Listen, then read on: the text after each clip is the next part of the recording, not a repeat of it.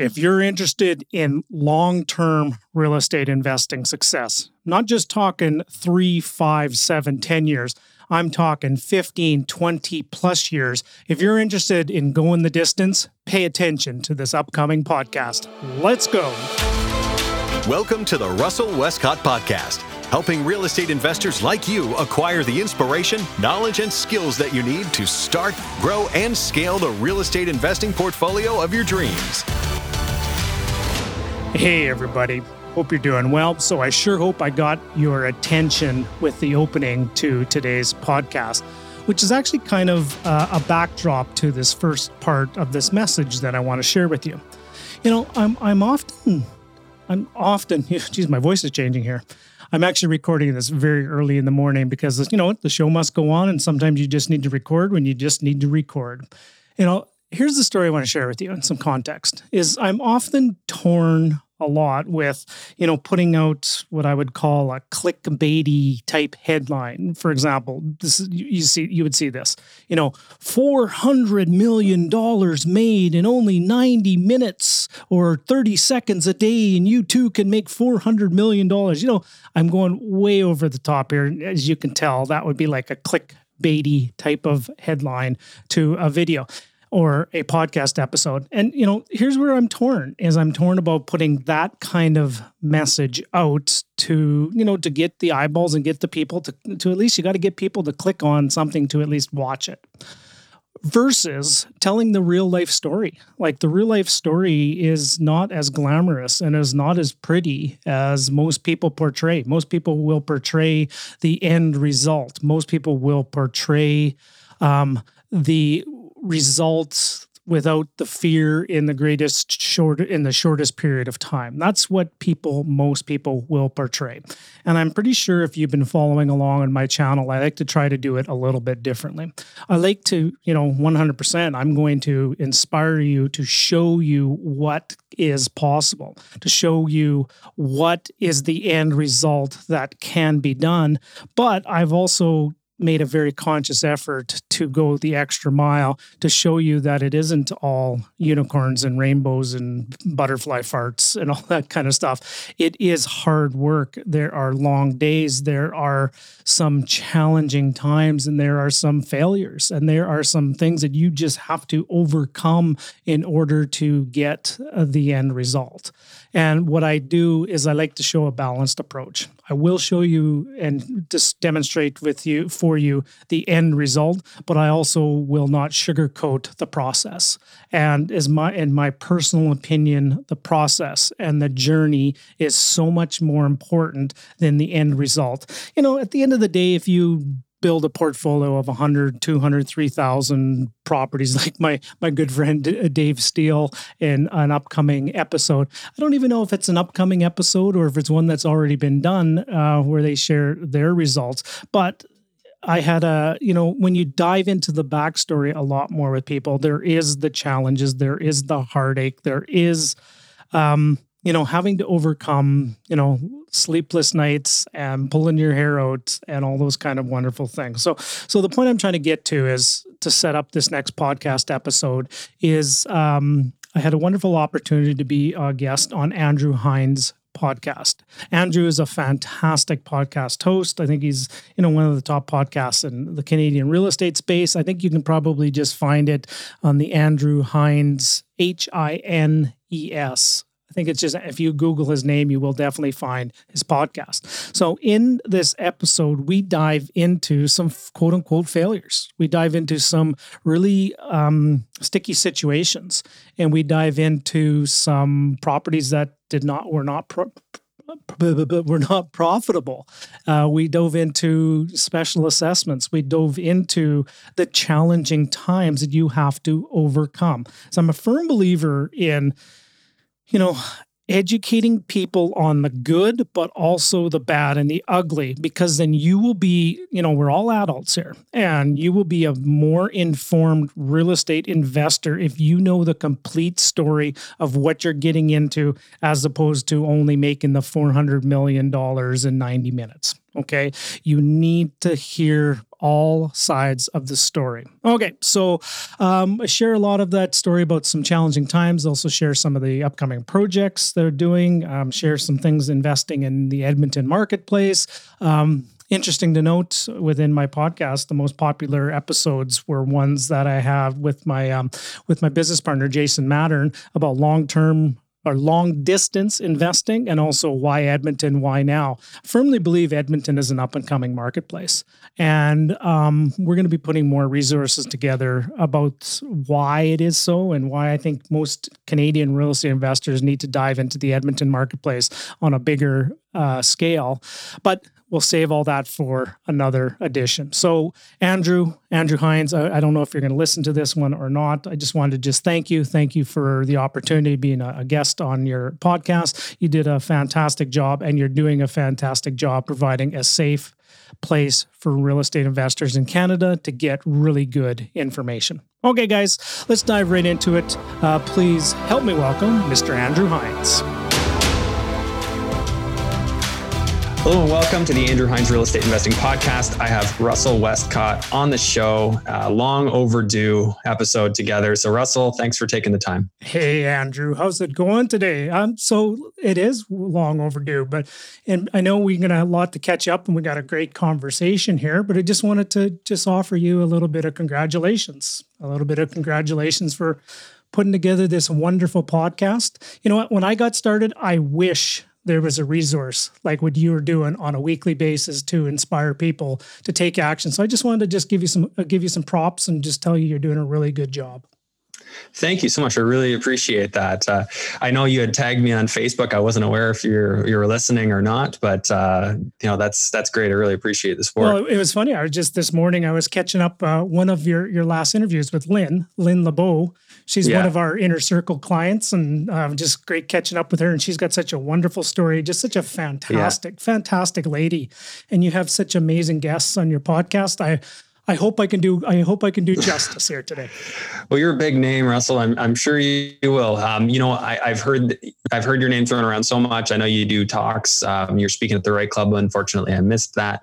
But I'd love it if you could tell me and our listeners and viewers a little bit about yourself.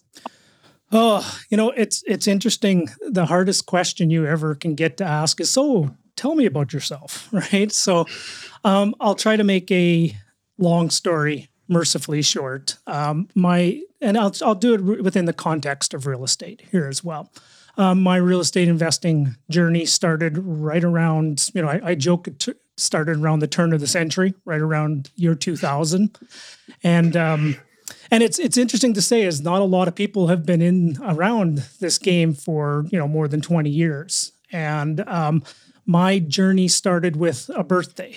And it started with a birthday with a 0 at the end of it. And it was my 30th birthday in the year 2000. And a self-diagnosed Peter Pan syndrome that I just never, ever wanted to grow up. And I decided, what was I going to do with the rest of my life? At the ripe age of 30, like I'm getting older, right? It's what am I going to do? Took a look around, and a really good person recommended a book to me. And, like most light bulb inception moments, a lot of books are those inception moments. And as you can see over my shoulder here, books are a very big part of my world, of my education. Mm-hmm. And that was right around the time when Rich Dad, Poor Dad came into my world, and Robert Kiyosaki. And I have a feeling that little purple book has been one of the starting kickstarters for most entrepreneurs out there. So I got inspired into this whole world of entrepreneurship. And first step I did was I reached out to my financial planner, which was a mutual fund salesman. And, we just had wonderful conversations. We played the cash flow game. He just shared with me a little bit a different way of looking at things, which then led into reading Real Estate Riches with Dolph DeRuse of the Rich Dad series. Now, at that time in 2000, I was a basement suite renter with a roommate. I had never bought a property in my life. I actually grew up in small town Saskatchewan, and for the first 15, 16 years of my life, I lived in a mobile home, in a trailer, deals on wheels. And so I had no experience with real estate. I had never even written an offer. I did nothing about that, but something about real estate just excited me. I then went and found a workshop that I went to. That's where I met Don Campbell for the first time. And Don Campbell is just an amazing icon, the OG, if you will, of real estate investing in Canada. I just fell in love with the concept of real estate. I became a member of the Real Estate Investment Network. I actually became their vice president of the Real Estate Investment Network. I was buying properties, every year. I would keep adding properties to my portfolio. There was a time for about 5 years. I added a property a month for more than 5 years. I've transacted over 100 places. And right up to this day, I'm still active in my real estate portfolio. I'm active in my business, and I'm still acquiring properties that I will add about 5 or 6 places a year to my portfolio. A couple $1 million every year I'll add to my portfolio, just slowly under the radar. And I'm actually negotiating right now on a pocket of 6 brand new construction suited homes that we're going to build, pre-spec, pre-build. And everything I teach is everything I do. So hopefully that was quick enough. That's great. It's hard to encapsulate 20 years into a real short period of time.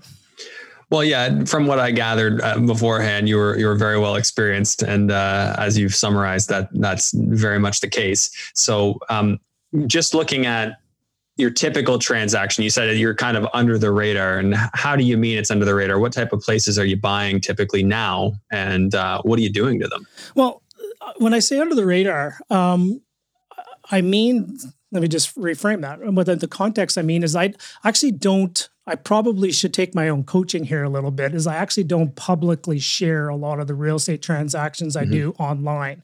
I'm actually, part of my business is actually helping other people. And I think I will do more of a service by helping others accomplish their goals than by just telling people what I do.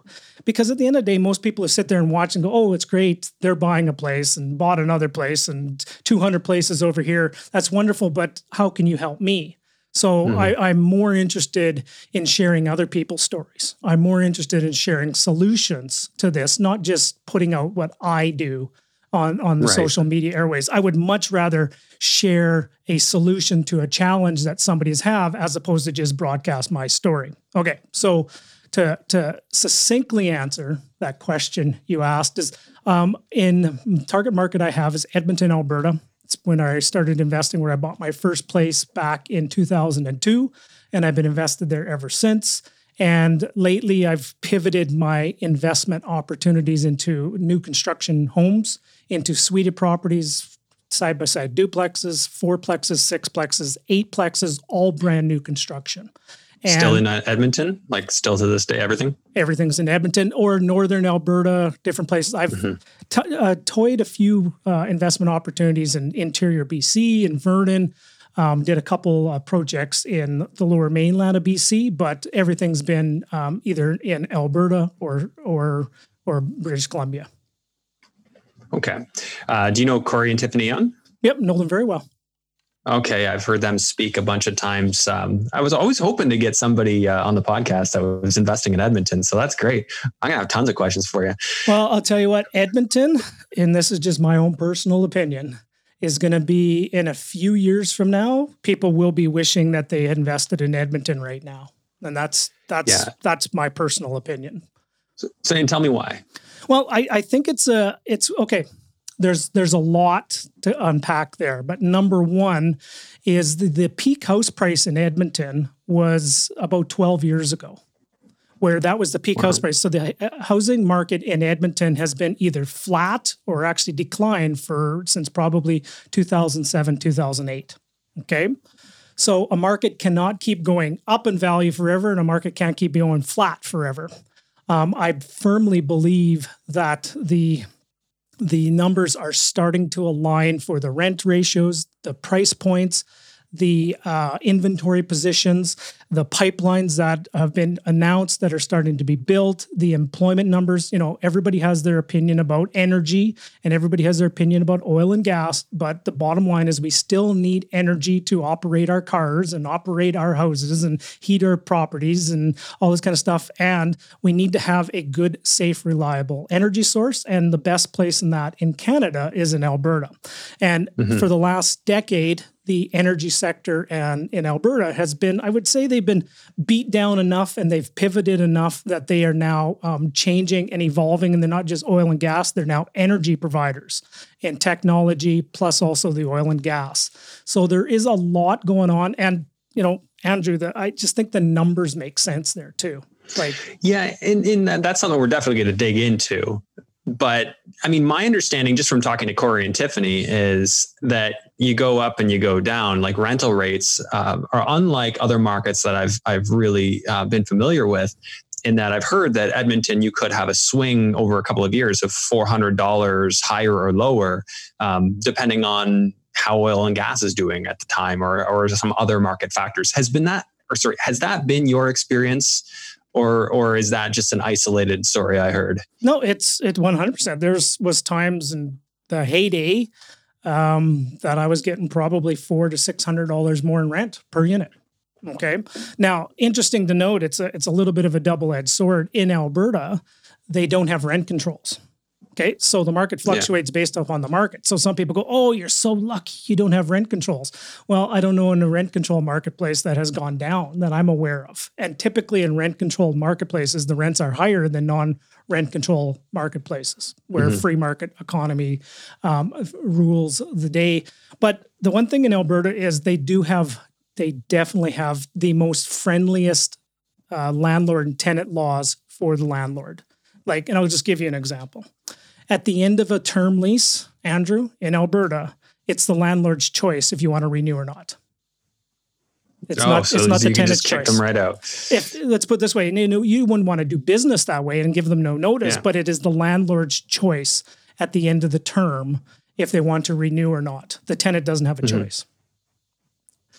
Yeah, and I have mixed feelings on that because, there, the rent strike thing that's going on right now, and people are basically, villainizing landlords.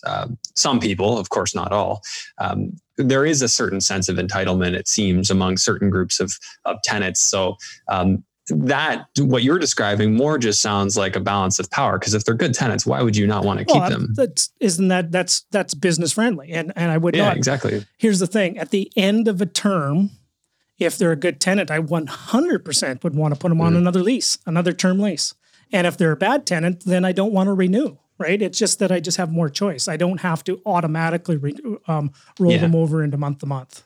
So I'm sure you've had, you're well experienced. I'm sure you've had a couple of instances where you had people you didn't want to renew. Is that just like call the sheriff and get them out of there if you need to, or they usually just leave? Well, the good news is you do have, that's one of the business policies we have is every tenant is on a fixed term lease. Even if let's say their term ends and they say, well, we only want to rent one more month, no problem. We'll just, what we'll do is we'll sign them up on a 1 month lease. And then if they want to renew, we'll just renew 1 month at a time. But we have a fixed term lease on every tenancy we have. Right. So at a worst case scenario is you will only be as far out as the term of your lease is that you can potentially evict a tenant. Okay. So that actually, from a landlord standpoint, it sounds pretty good. Now, the concern I have, and I'm sure you've felt it, through all of this, have you seen your rents go down in any way, or is it more just been some of your purchase or some of your values? Have they come down through the whole lockdown? Well, here's the thing. Now, there's a lot of a conversation we could unpack there, all on its own. Pleasantly surprised on what has actually happened since the lockdown, and I think most people are probably in the same boat now.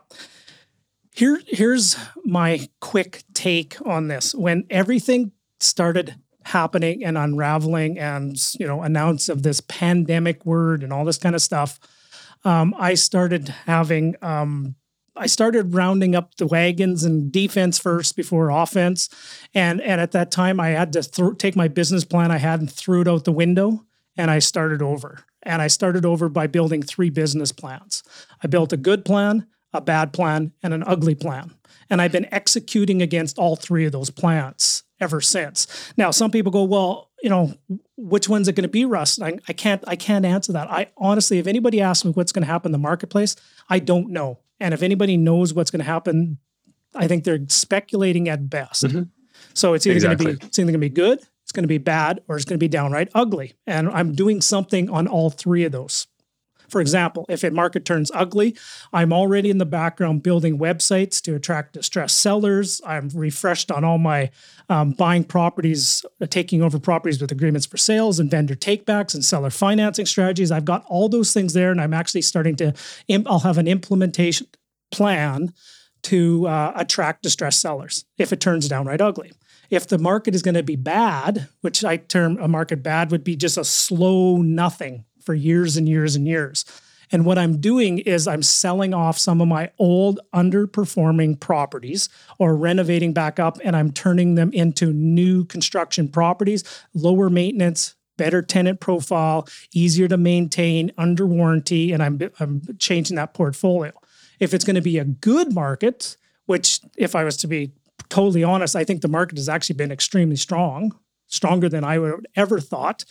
But who knows what the future will take. If it's going to be a good market, it's just the same plan I had in January of 2020 and just start executing against that. So I could go on and on about those right there, but I just wanted to just provide value for your audience that there are three outcomes and I'm taking action on all three.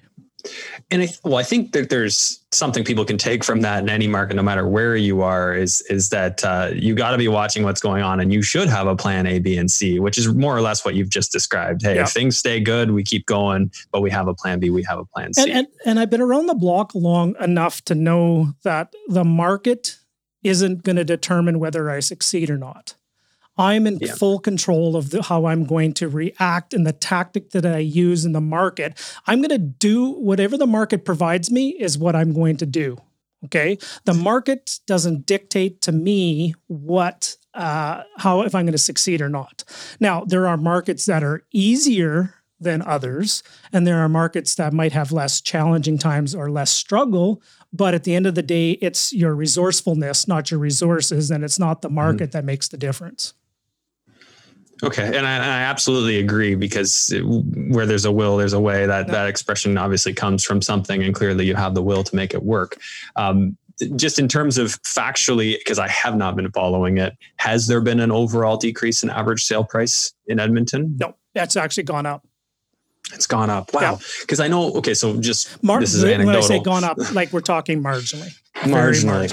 So anecdotally, I know many people that were like friends of mine in high school that moved out to Alberta that have now left in recent history, which I think what you're saying is it makes it an opportunity. I would have just thought you would have seen potentially some decrease in value. Have you seen rents affected at all by this? I have not on my portfolio. Yeah. As a matter of fact, some of the clients and some of my coaching clients have seen rent increases, very marginal rent increase, but it's nothing like what you guys are seeing out in Ontario.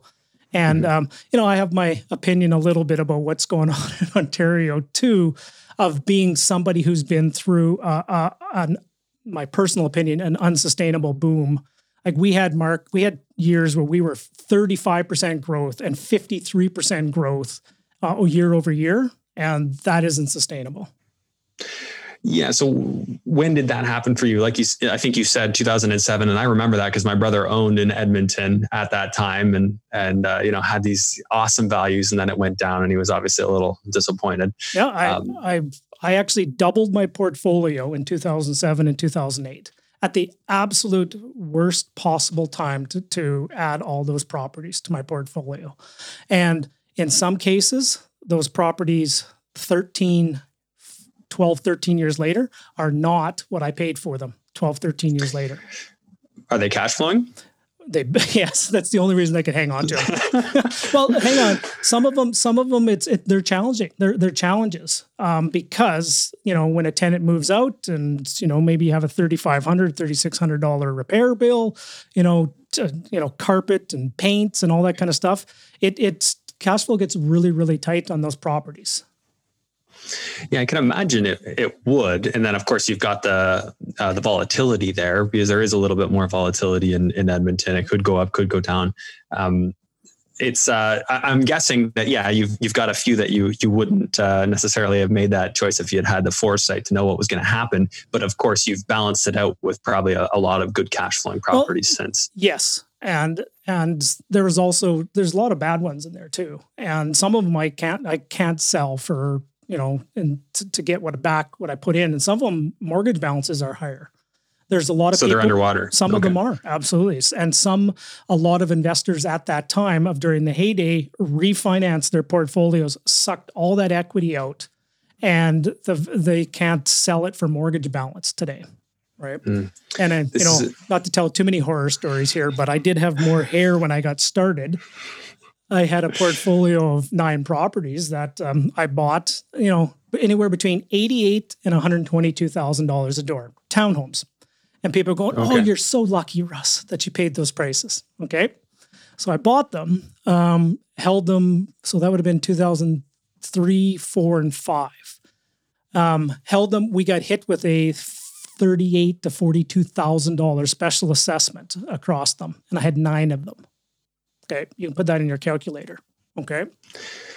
Special assessment from condo? Correct. How did that happen? Yeah. Did their insurance policy lapse and something bad happened? It happened. It's I can get into all the stories of how it happened and why it happened, but it happened.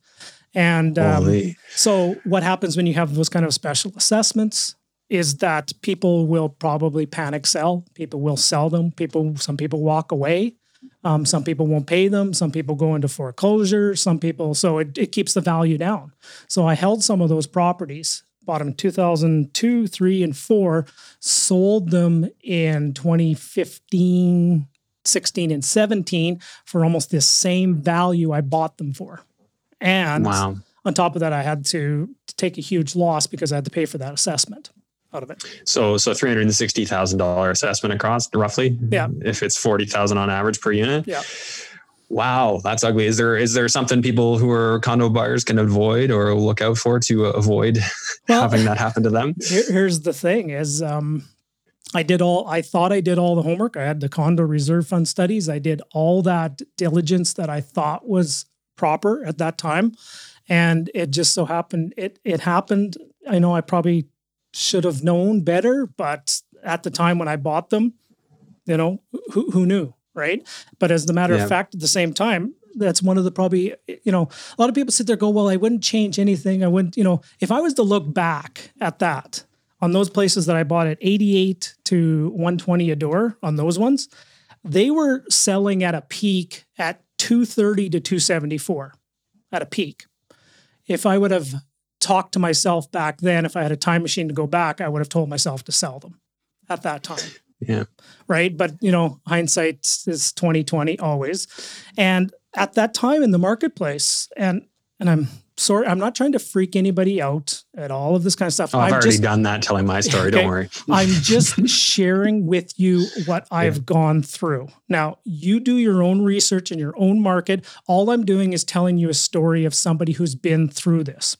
When I start seeing markets where people are teaching you how to win multiple offers and things are going $100,000, $100,000, $200,000, $300,000 over list, and lots of people out there touting about how to win multiple offer bidding wars. And somebody buys a place and they put a little bit of lipstick and paint on it. And the week after they list it and they get a multiple offer, another $50,000, and they make $150,000 in a week's time. When I start seeing those kind of things, I've been there. I've been in those marketplaces, guys. Now, don't get me wrong. You do what you need to do. But what you might want to do is you may want to pull some chips off the table. It would be a really good opportunity maybe to sell some properties or reevaluate if you can hang on to those properties if it does slow down. That'd be my best advice. And that's very, very wise. And I got to say, I think the same way, because I've been in places where I didn't have good plan B, good plan C. And I know how much it hurts, especially to own something that you've got more into it than it's worth. That those are ugly positions to be in. And the things that have happened to me in the horror show of my 20s of getting started in real estate investing taught me to never sacrifice cash flow. And you've always got to have cash flow for exactly what you're describing. You're the perfect example of why I say that, because your market could go down. We've seen a boom for an unprecedented amount of time. Yep. And it's got to slow down, at very least slow down, and probably correct at some point. Yep. And I personally think Toronto proper is going to feel that first. And there's maybe that's even coming. There's a very cute saying out there right now, and I 100% firmly believe in it. It's not timing the market, it's time in the market. I think Scott McGilvery said that. Now, 100% I agree with Scott. It's about time in the market. The longer they're in the market, the better. So that's number one. But those two things don't have to be mutually exclusive. Like, seriously, you why can't you buy at a good time and have good time in the market at the same time? Mm-hmm. Like, for example, somebody who bought in Alberta in 2005 versus somebody who bought in Alberta in 2007. We're only talking a 2-year spread. Those two people, the someone who bought in 2005 versus someone who bought in 2007, those two people have completely different decisions and different scenarios and outcomes. And we're only talking a 24-month period. Mm-hmm. Like, one person sitting there going, I can't sell my house because it might be underwater and I can't get back what I paid for it. The person who bought in 2005 saying, you know what, it's not what it was and it peaked, but you know what, I can still sell it. And because I paid a good price for it, I can still get out of it and lower my price and move on. And actually I made some money on it. Just not as much as I wanted, but I can still move on. Yeah. And I don't think a lot of people who haven't been in this long, most people getting started, right? They haven't experienced it on their home, or at least, things have been so good for so many people. Maybe I was fortunate enough that whole thing wouldn't change anything. I think a lot of people say that because they learned from it. And I suppose I say it the same way you do. I'm like, I don't know if I want to say I wouldn't change, because if I could have not gone through some of that pain, it sure would have been nice. But at the end of the day, we can't cry over the spilled milk. Yeah. We can go, as an early mentor of mine once said, is don't cry over spilled milk, just go milk another cow. Right? Yeah. Well, I mean, think about how much it shaped you as an investor to have gone through that. And then it made you probably so much more careful than anybody who had been told that lesson, right? Well, you could have been told that lesson, but to have gone through it, the way that that's internalized makes you a whole different kind of investor. Yeah. I'm a better coach because of that. I'm a better mentor. I can advise people a little bit better because I've been through it, right? I'm a resident of the land. I'm not a tourist of that land. Like, I understand and I have an empathy when somebody comes to me and they're having a conversation about this property's upside down and this has lost some money and I may have to sell my house and all this kind of stuff. I have empathy because I've been through that. I know what it's like to sit there and face a $300,000 to $400,000 cash call. And what the heck do I do when I get that notice? And I'll tell you, the first thing I did was I cried.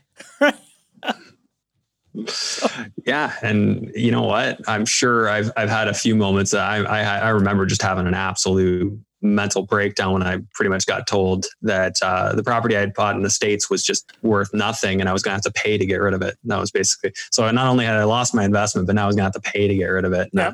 I had to bring checks to the closing table to sell a property too. To get rid of it. Yeah. But at the end of the day, here's what happened was once I cut that, and I'm trying not to make light of anybody if there's ever been cancer in anybody's family, I'm not making light of that, but I had to cut a tumor out of the portfolio. And once that tumor was gone after the, healing and forgiving myself for making a bad decision, it created space for something new to come into the picture. It created a new space for a new business opportunity. It created space for new partners to come in. It created new space for a different way of looking at real estate. And you know what? I'm not embarrassed to say that, after 20 years of this business, I feel like I'm just getting started and I'm just getting going because I look at how much more I have to create, how much more I have to give, and I've just touched the tip of the iceberg after 20 years. Wow. That's, wasn't expecting that. No, but I just got started, honest to goodness. I can definitely relate to what you're saying though, because when I had that moment I told you about, when I finally accepted that it was done and I just handled it, got rid of the property, took the loss, I felt free. Yep. I'm like, okay, I've finally moved on and now I can actually go do something better. And now I can focus on making up for this and winning rather than trying not to lose. Now, Andrew, imagine this for a second. Now I'm not trying to one up the pain of this, but just imagine you made that mistake and you identify part of your identity is teaching others how to be successful in real estate.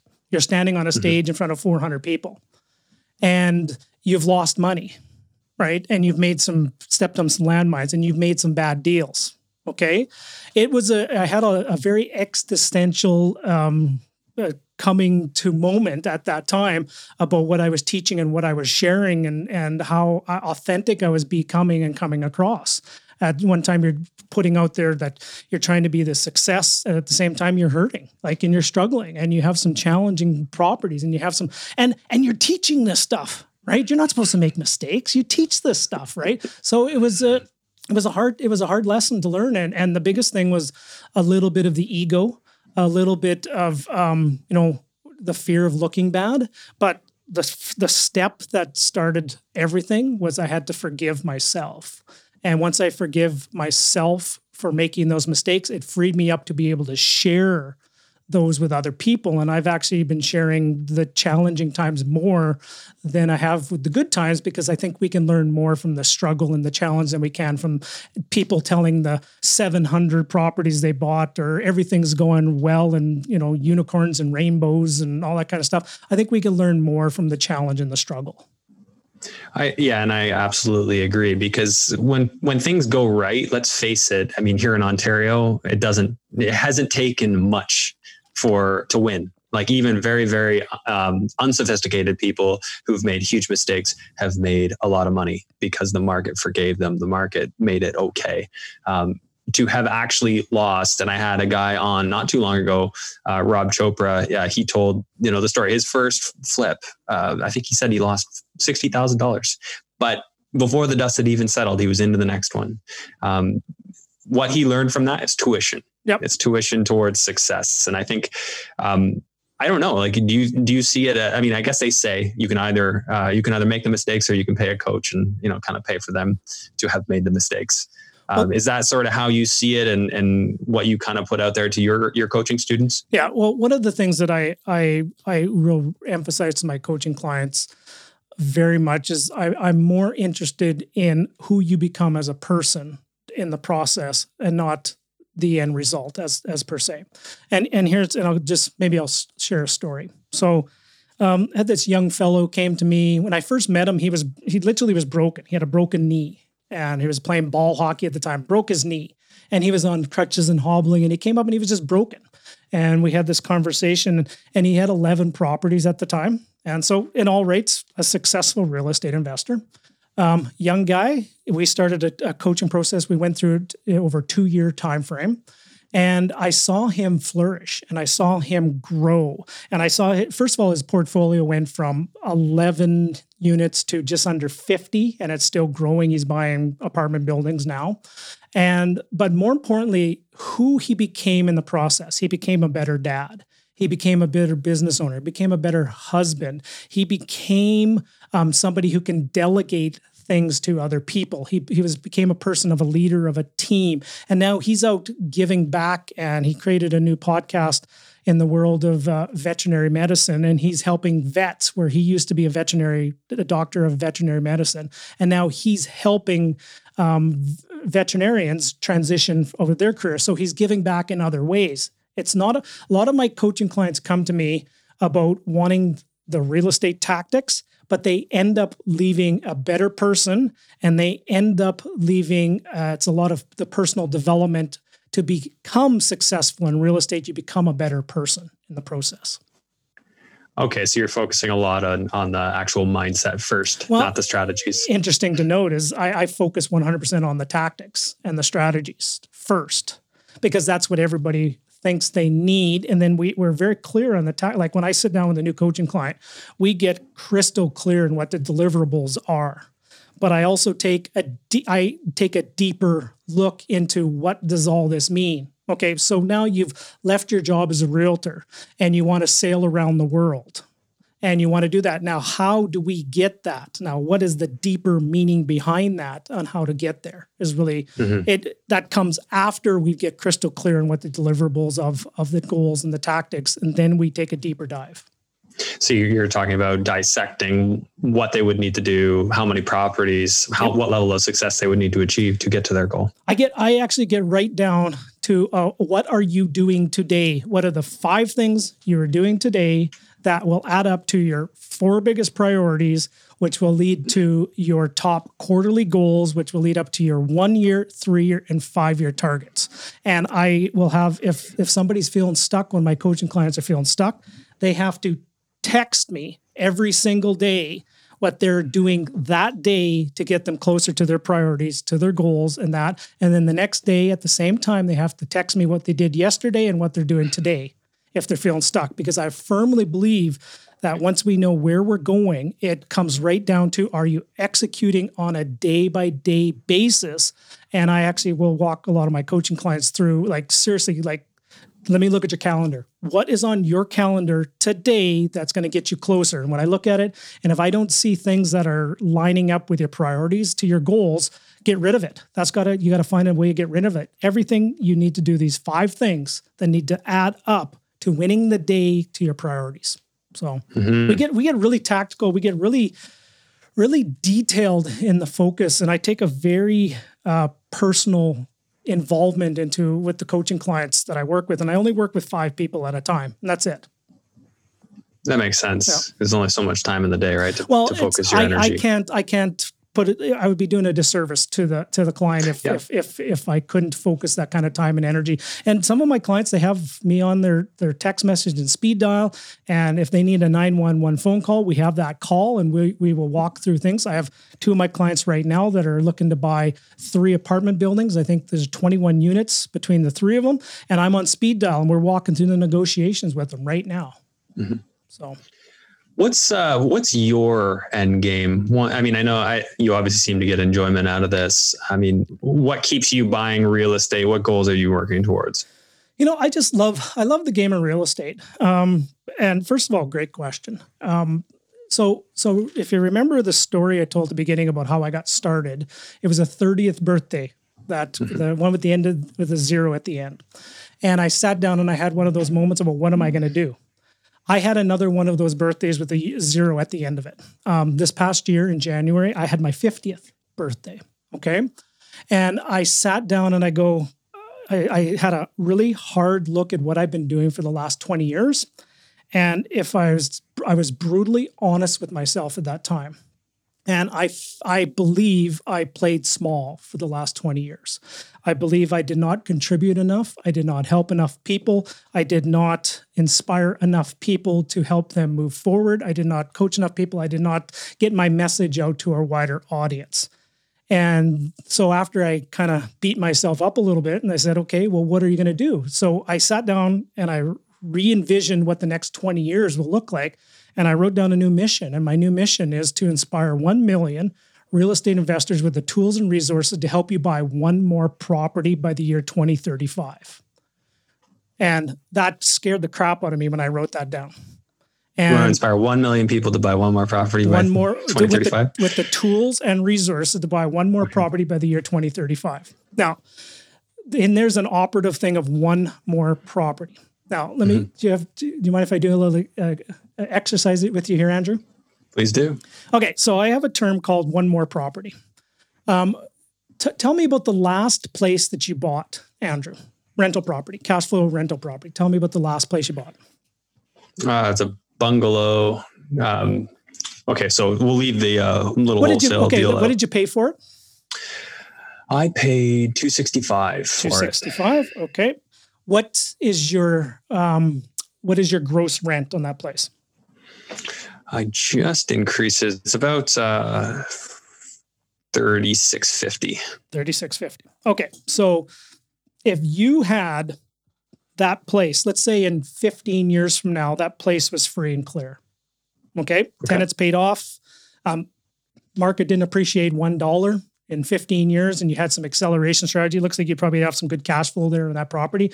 Maybe I renovated it. Yeah. Sorry, left that part out.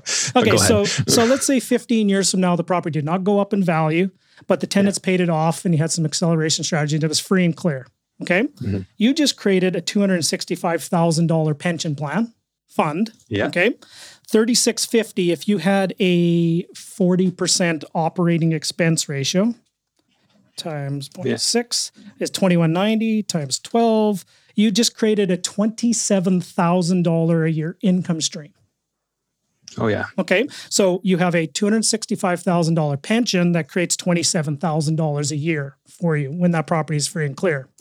Now, to you, if I was able to give you a tool or a resource or an inspiration or a kick in the butt to help you buy one more place, okay, that to you in 15 years is worth $250,000 and $27,000 a year. Yeah, that's huge. And you know what? I actually say something very similar. So I'll give you mine now. So I say, if you own one property today that you buy with a 30-year mortgage, in 30 years here in Ontario, reasonably, you could expect that property will probably be worth $1 million. That one property just made you a millionaire in 30 years. But I just take it back and I just say, what if it doesn't have any appreciation? Right. Yeah. So in Ontario, we're just so freaking used to it. I kind of figure in 30 years, just with inflation, the way it's going, we'll get there. But I mean, again, no one has that crystal ball. Now, if you actually just factor in a little 3% growth factor into there, the numbers get ridiculous. Right. So my inspiration is to inspire 1 million people with the tools and resources to buy one more place. Right now, and it stems from the two biggest regrets people have when it comes to real estate. Regret number one is that they didn't start soon enough. And regret number two is they didn't acquire enough. Okay. Now, unfortunately, I can't go back in time to get you 20 years ago, but I can start today. And what I can do is I can give you a tool or a resource to help you overcome some of the biggest obstacles you will face to buy on one more place. Yeah, and that's obviously incredibly valuable. I mean, just looking here at Ontario, because I'm not sure how familiar you are with Ontario. Quite, yeah. Yeah, so obviously the areas that you're talking about with the bidding wars are really around where I live. You know, I'm in the Greater Toronto area. I'm in Burlington, so Hamilton's doing that. You're still getting stuff that's, I wouldn't say they're in bidding wars, but it's been going up aggressively. London, Ontario, which was sort of my playground for many, many years, just went up so much that I had the feelings like you were saying, I'm kind of good. I don't really want to get into that game of paying too much for real estate. So I've kind of cooled it a little bit on that. Looking at other markets, I've identified some good ones that they're just underpriced compared to everything else. And there's good cash flow in those markets. Yeah, my coaching clients are buying in Sarnia, Sudbury, Thunder Bays, those kind of places, and they're just crushing it. Yeah, there's obviously like great cash flow. Yeah, I've had two guests up from North Bay, Sudbury and Timmins areas, like great cash flow up in those markets. I still think there's some good value to be had down in the Niagara Falls direction, getting into Welland, Fort Erie, and then of course going up towards Owen Sound and things like that. Those are markets where I just think, compared to where they're located, still seem to be an opportunity. Well, here's the question that I ask people, and some people have been able to give me good answers, and some people have not. And this isn't a concern, this is just a question I ask, is of those markets, is it underlying economic fundamentals that are driving it, or is it just people being priced out of Toronto and speculators moving their money further out of the GTA? I think it's the latter. It's people wanting to see their dollar go further, and that's why they choose those markets. But one's a little bit more sustainable than the other. Now, and I've seen that. I've seen that, like for example, go back to Alberta. I've seen markets that had, Grand Prairies, Peace Rivers, those markets where it was speculators and they were driving up the prices on things, and it didn't have the big enough economic base to sustain a downturn at the same time. So just be mindful. But the good news is, if you're buying it at good enough prices and the rents are there and you got the cash flow, you can absorb any ups and downs. Right. If you've got a good margin of cash flow, right? So, I mean, you're used to obviously investing in, I wouldn't call it a one-trick pony, but it's heavily reliant on oil and gas, energy, as you said. So I look at some of these other markets and I think if I can get there early enough with a good enough spread, these have been long, slow, boring markets. Boring is okay. I can buy into the boring part as long as there's cash flow. That's okay to me. Like London, I loved. I was spoiled in London because it's so economically diverse, has everything: education, healthcare, multiple corporate head offices, construction, agriculture, all surrounding it. It had to be self-sustaining because it's out in the middle of nowhere. It's just on the 401, but it's not really near anything. So whereas you look at cities like Burlington, it relies as a bedroom on a community to Toronto. And a lot of people are commuting one direction or another. So I love that. And I think, Toronto's a very diverse economic hub. It will rebound. But I think, as you've said, it's just been so inflated for so long that I feel there needs to be at least some sort of a correction. Not a crystal ball. I don't have one, but that's just my feeling. Well, and without cash flow, I'm not there. My crystal ball broke about 8 years ago. So yes, you threw it away. All I do is I just share what I've seen through my lenses. And that's it. And some other people may have completely different lenses, and that's okay. I'm totally fine either way. Yeah. Right.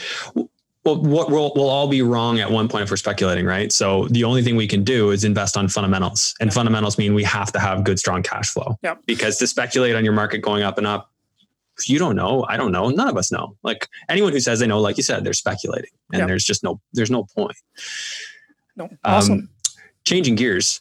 So did I hear that people call you the JV Jedi? Is that right? Or do I have that slightly off? Well, interesting. Good mutual friend of ours, Erwin Zito, coined that name for me a little while ago, quite a while ago now, probably better part of a decade. And it was, it stuck for a long time. And interesting to note is I'm actually trying to rebrand myself a little bit away from that because maybe I've been typecast a little bit into, some people just think that all Russell, is joint ventures, where I have a lot more to offer and a lot more depth than just understanding how to do a joint venture. Now, don't get me wrong. Raising capital is the biggest obstacle people will face. And I have resources coming out the wazoo to help people overcome the biggest obstacle. And that's where you find the capital. But I've been rebranding myself and coming at it from is I have a lot more to offer than just joint ventures. And it's almost like, I'm becoming my own leading man in state as opposed to the supporting actor. And let me share a story with you here for a second. And so we have our own fears and insecurities, and we have our own, tall poppy syndrome of stepping up. I've been doing this for 20 years. I've been teaching it for better part of 17 years. I've delivered over 900 public presentations on this topic of real estate. I've been now venturing down into the States, and some people have been, some avenues have been opened up for me doing some training and teaching into the States. And I sat there and I go, oh my goodness, what will they learn from me? I'm just a simple farm boy from Saskatchewan. I don't know what I can teach these guys. This is the US, right? These people, they have all these big groups down there. And so I've been on a couple podcasts and a few things down there. And I taught just fundamentals, like the simplest things that literally I learned 17 years ago, like simplest things. And some of the hosts and the people they go, oh my goodness, that's revolutionary. Where have you been hiding all these years? And I'm just in there sometimes we're our own worst enemy, and it's our own insecurities that will stop us from keep moving forward. And I think we all have something to share with others. And I've been doing it for 20 years, like I said, and I'm got a bigger audience that I need to tap into. And you know what? I'm willing to do the work. So that's awesome. So as far as your portfolio right now, are you primarily with joint ventures, or is it a mix of stuff you've done on your own and joint venture stuff as well? Both. So it's just a mix of everything. The simplest strategy for my portfolio is I'm repositioning my old into new. And the other strategies I'm doing is I'm actually, maybe in my age group that I'm now at, I'm actually have an executionable, a plan that I'm paying off all my mortgages. And I actually have within 5 to 10 years, I want to be free and clear of all my mortgages and all my properties.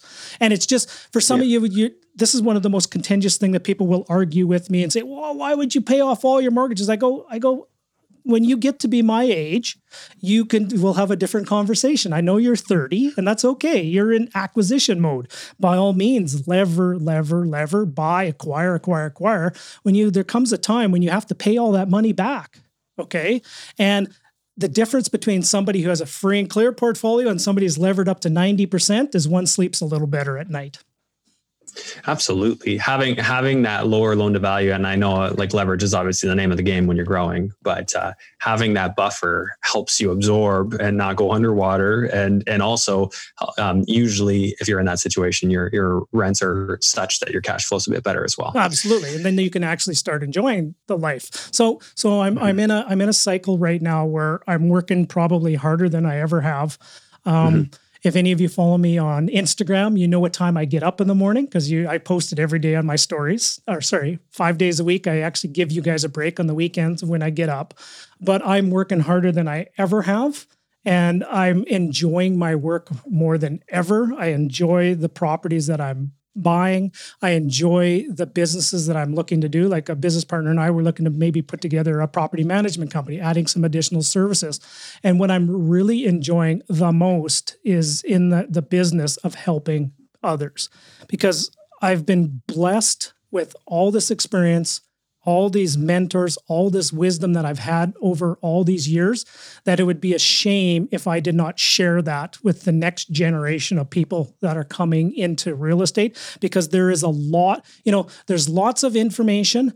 I think there's not a lot of true wisdom and leadership that is being provided out there. And I think there's an entire new generation that needs that leadership. And that's what I want to do. Leadership in this field? And within the context of real estate, yes. Yeah. I think you've probably seen it too, but, something about I like how things have changed, right? It's a much more giving environment.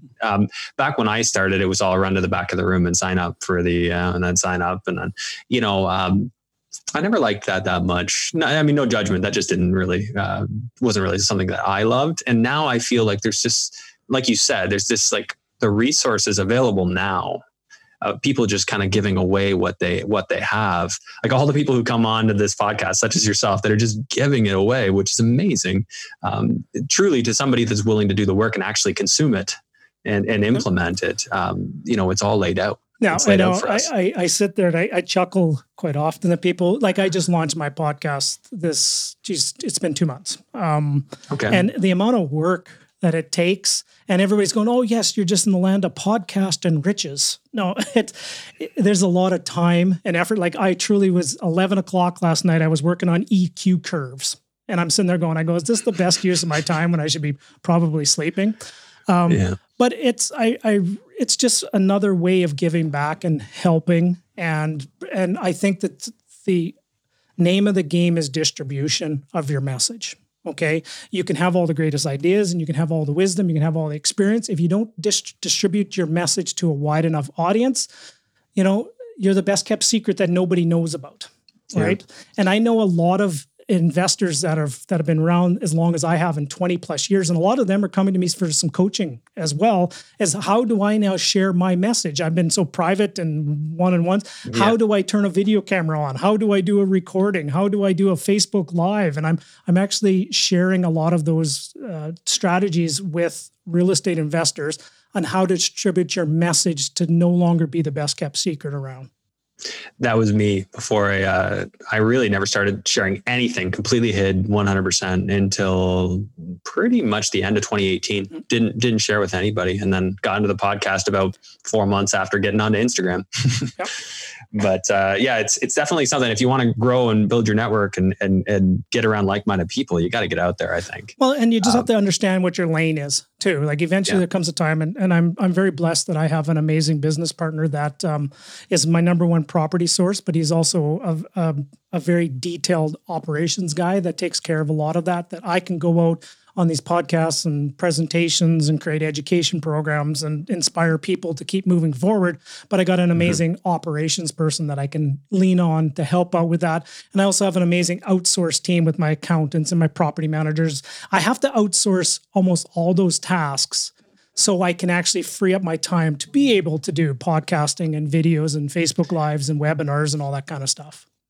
That makes sense. Do you have a lot of your own employees that work for your organization, or are they outsourced, as you said, to separate companies? Everybody's outsourced at this time. I'm looking to bring a few more in-house. I hired my 17-year-old daughter this year to take care of my Instagram game and up that. And she's already, she's doing the graphic images and posting things. And I'm just like, holy moly. She just she does it all on her phone and just whips by me at lightning speed. And she's telling me what to do. And, Russell, we can't do that. You can't post that story there. So we're having lots of fun. It's good to have help with that stuff. That's one of my hurdles. That's I want to bring on more help for that kind of thing. Just somebody to basically be my shadow and follow me around and help me with everything all the time. Well, interesting to note. That's one of the biggest things that I do a lot of my coaching with, is getting a lot of my clients and students to how to scale this, how to add less of you to the process, but still grow and scale your business. Because there's certain things I know where I'm the highest value add, right? Like dealing with finding deals, coaching people, interviewing people, doing this kind of stuff. I think those are my highest value adds. And then the other stuff, there's things that I'm good at, but I shouldn't be doing and there's things that I'm bad at and I shouldn't be doing. So there's a bunch of stuff I have to put into a category of get rid of, get somebody else to do that for me. Fun story. I was just working with one of my clients last week and I was asking him the question is, I'm just not seeing the fire anymore. Like, what is your next summit? What do you want to take on next? Because he accomplished this major hurdle and he did it. Then he took some time off. Awesome. And I'm going, what's next? Then he goes, well, you know what? I still want to keep acquiring properties. Well, I agree, but what's stopping you? And the two things that are stopping him is renovation team and his property management system are the two things that are stopping him from adding more properties to his portfolio. I said, let's just put this into context. The last property that you bought it under market value. By the time he does the BRRRR and fixes it up, it's probably about $100,000 equity to him. I said, how many hours did that take you to do? About 15. I go, so you made $100,000 in 15 hours of work. What's stopping you now from getting there? And then he goes, okay, I got it. Like it was something like $6,000 an hour. I'd have to get my calculator out here to do the math. I said, so that is the cost of you doing your own renovations and your own property management, is you're sacrificing a $6,600 an hour task. And he goes, point taken. So then we're now in the process of putting the feelers out and hiring the contractors, hiring the people. Nobody will do it as good as he will, but he doesn't have to do it, right? Yeah, that's where I'm at. One of the biggest challenges is that I'm very particular and we'll have to loosen the grip a little bit. But I think everybody goes through that at some point and you proceed. But not to get distracted here, I did want to just go through like one quick case study if we could. What's a good deal you've done recently? If it's a BRRRR or if it's even just a buy and hold or a flip or something you would, comes to your mind real easily that you wouldn't mind sharing. Well, one of the things that I like to do is I invest in brand new construction suite properties.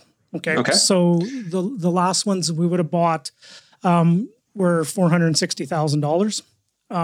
That's a suited unit. That's completed. That includes all landscaping, all taxes, all fencing, all window roller shades. That includes everything done. Okay. And what's that rent for? It rents for the up and down together plus utility about $3,350. Okay. And just figure like a 3% vacancy rate out there? Well, it hasn't been vacant so far, but it will, we factor in like 3 or 4. We do factor in. But here's the cool thing is it's under warranty. Any maintenance issues typically goes to the builder. After 1 year, the builder will walk through and they'll touch up every paint and they'll fix everything. It's under warranty. And the really cool thing when you do new construction, especially if you do it from the build phase, is you can make some small changes that you can't do if you were doing like a BRRRR. Like here's an example. We chose to take, it's a suited house with a detached garage. We chose to take the detached garage and move it a little bit closer to the house, okay? Which made a little bit less yard for the tenants to have to maintain. But the most important thing was it made a longer apron for parking. Okay. So now we can have 2 cars in the garage, 2 cars on the apron, and 2 cars in front. We now have parking for 6, right? Nice. And because we did that on the design phase, we now added 2 more parking spots as opposed to what we could get before, okay? Another thing is, we'll do like composite decking, aluminum railing. We'll do those kind of things because they have no maintenance, right? And the less maintenance issues I have, the happier I sleep with things like that.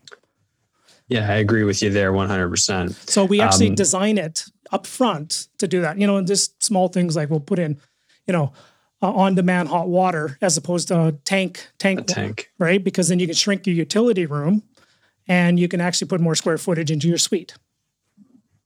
So yeah, that is the reason to do that too. Some people think it's for efficiency. The efficiency is not really that much more. No, it's actually room, you can shrink your utility room to give more rental space. Absolutely. Yeah. What were your taxes be there? Taxes on those, they're roughly around $300. Maybe, no, sorry, 208. I think it was 208, $208 a month. Okay. And then insurance on something like that, about $1,500? Insurance is ridiculous of late, but it's 18. I think it's $1,800 per property. Yeah, I just got smacked with a really ugly renewal. Do you pay anything what do you budget for maintenance on something like that? We usually budget like 3 to 5, give or take. Yeah. And then management, are you paying anything for management or is that internal? We'll pay 9%. 9%. And then utilities, you're not paying anything, I'm guessing? That's utilities. So we add utilities to the rent and then we actually make a little bit of money. We make about $150 a month off the utilities, give or take. Okay. So $33.50 included utilities? Including utilities. So utilities so what were your utilities actually? About $300 a month. Equals 300 times 12. And then landscaping, do you pay for that or do they handle it?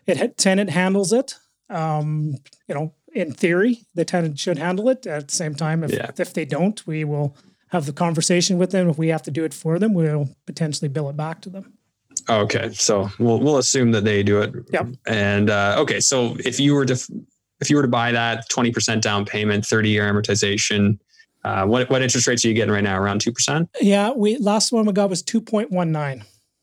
So 2.2, call it. So that unit there you just described would be about a $685 a month cash flow. Yeah. So I factor in they're about $450 when we bought it at the time. Interest rates have changed. Now here's the good news is my joint venture partner financed it with a line of credit. So his entire line of credit is also covered too. 100% finance and we still have a positive cash flow property.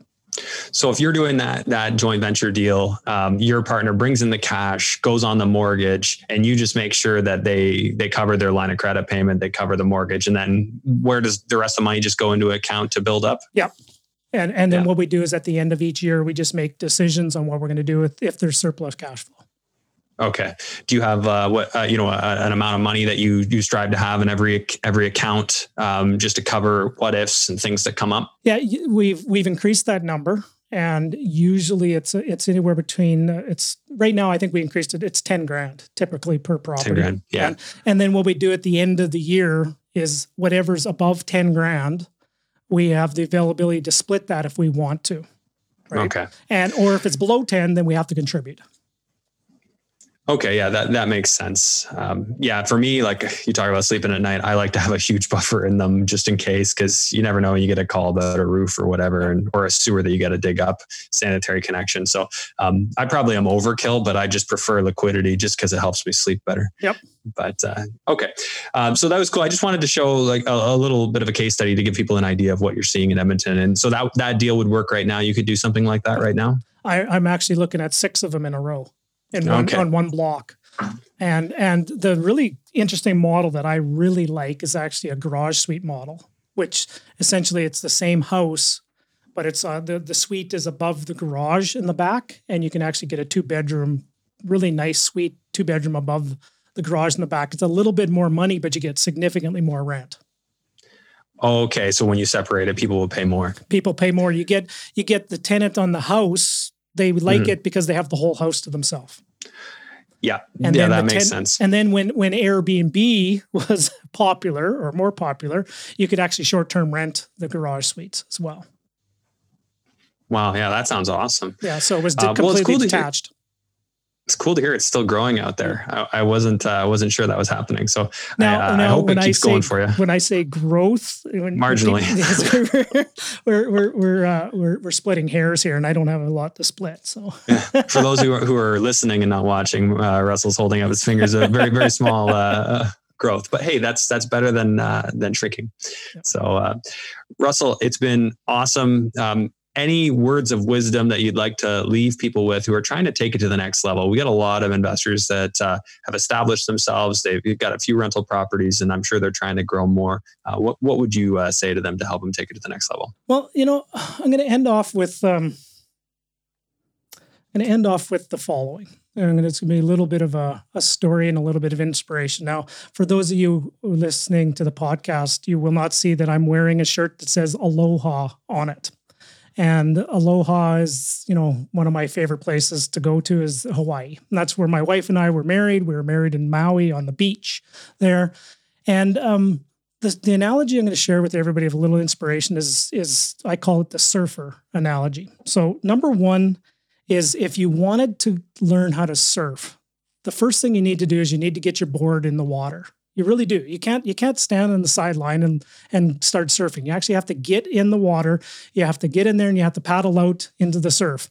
Now, the next thing you have to do, which is the most important step, is that you actually have to point your surfboard to where you want to go, your goal, right? Where you want to get to. And then you gotta, when you start looking over your shoulder and you start seeing the waves coming and the waves start forming, when a wave starts coming, you need to start kicking like heck. You need to kick and paddle and paddle and paddle. You need to take action. You need to execute against your plan. And once you get up to a velocity, then you can start riding that wave towards your goal and you're on your surfboard. So here's the inspiration I'm going to share with everybody is if you're on the sidelines right now and your board isn't even in the water, you might want to start at least getting the board into the water, pointing it to the direction that you want to go. But the most important thing is you need to kick like heck when you catch the wave, and you will enjoy all the benefits if you ride that wave right to the shore. So, and then then the last thing I want to share is how I end off a lot of my conversations is always make people feel inspired, encouraged, and always come from a place of love when you are doing every encounter with another human being. That's really good wisdom right now, especially when the world is very crazy these days. Well, that's how I judge at the end of the day if I actually made a difference. Is did I inspire somebody? Did I encourage somebody? And did I always come from a place of love? And that's how I will judge my day at the end of the day. Yeah. Well put. Okay, so if people wanted to reach out to you or follow you, where should we send them? The easiest place would be just russellwestcott.com. Everything, I think all my social media channels, everything is just my name. The hub of everything is the main website. And if we had more time, I could share a fun story about a website. But I think everybody needs to have a good digital presence now more than ever. If you don't have either a good website or you don't have a good social media presence, you're going to be left in the dust with things. So by all means, if you want to, this may sound like a flex or I'm tooting my own horn, I probably have one of the best websites out there. If you wanted to go check it out about what it's about, it took a lot of time. Now, I never saw the backside of a website until about 3 years ago. So I had no idea even what a website and how to create one. And I had a mentor of mine. I was sitting with a mentor of mine. I was sitting there going, I was, almost like bragging a bit about here's what I've done and here's what I've done. And I've done that without a website. And my mentor, my coach said, he goes, yeah, just imagine what you would have done if you had one. Point taken. So then I learned how to do it. And I'm very proud of that home base and that website. And I would say it's probably one of the best that you will see in this space within the Canadian real estate investors. Well, I'm going to have to go check that out. Okay. I'll put all that in the show notes and make sure people have access to them. I'll probably put your social handles in there too, just in case they want to follow. That's really great. I really appreciate it. Russell, thanks so much. And I'm glad we finally met. So now we can stay in touch. Yeah, anytime, brother. Sounds great. Thanks again. And we'll talk to you soon, Russell. Okay. Bye for now, guys.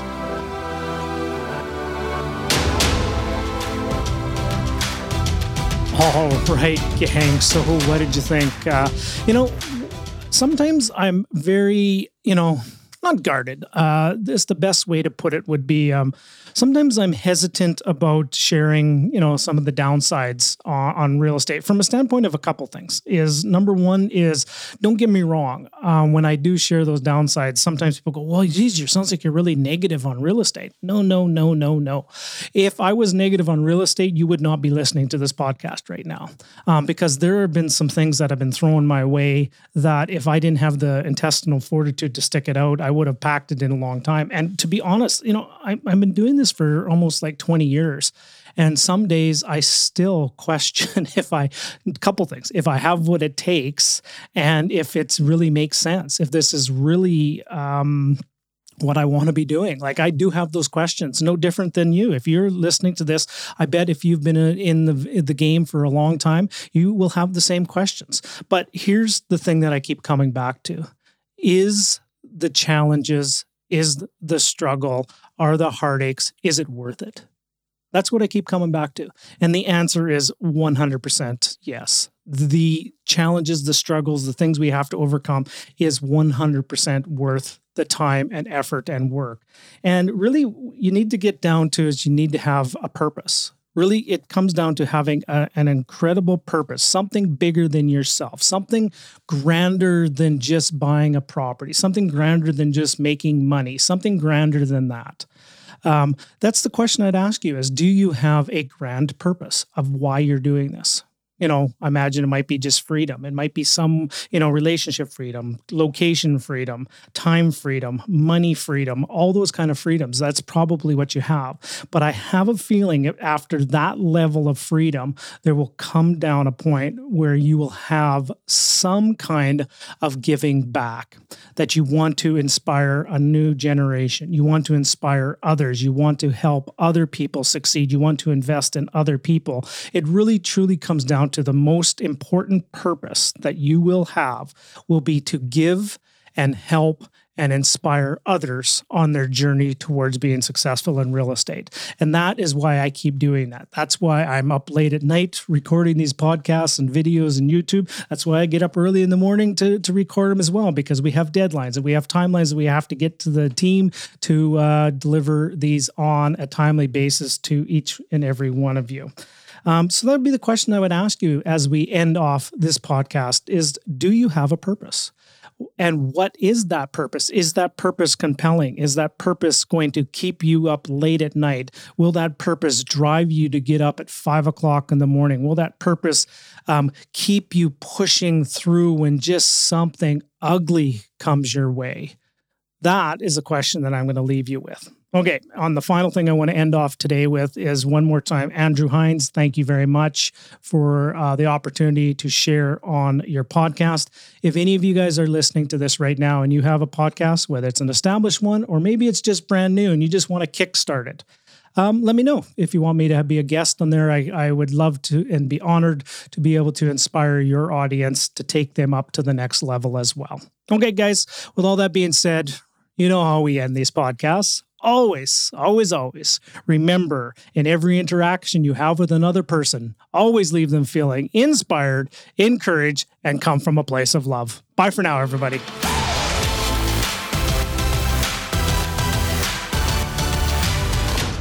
Thank you for listening to the Russell Westcott Podcast.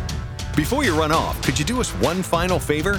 Wherever you're listening to this episode, we encourage you to leave a review, share with your friends, and subscribe so you can receive the latest episode to keep you feeling inspired and encouraged for the entire week. Visit www.russellwestcott.com for more information, support resources, and upcoming speaking engagements near you. Bye for now.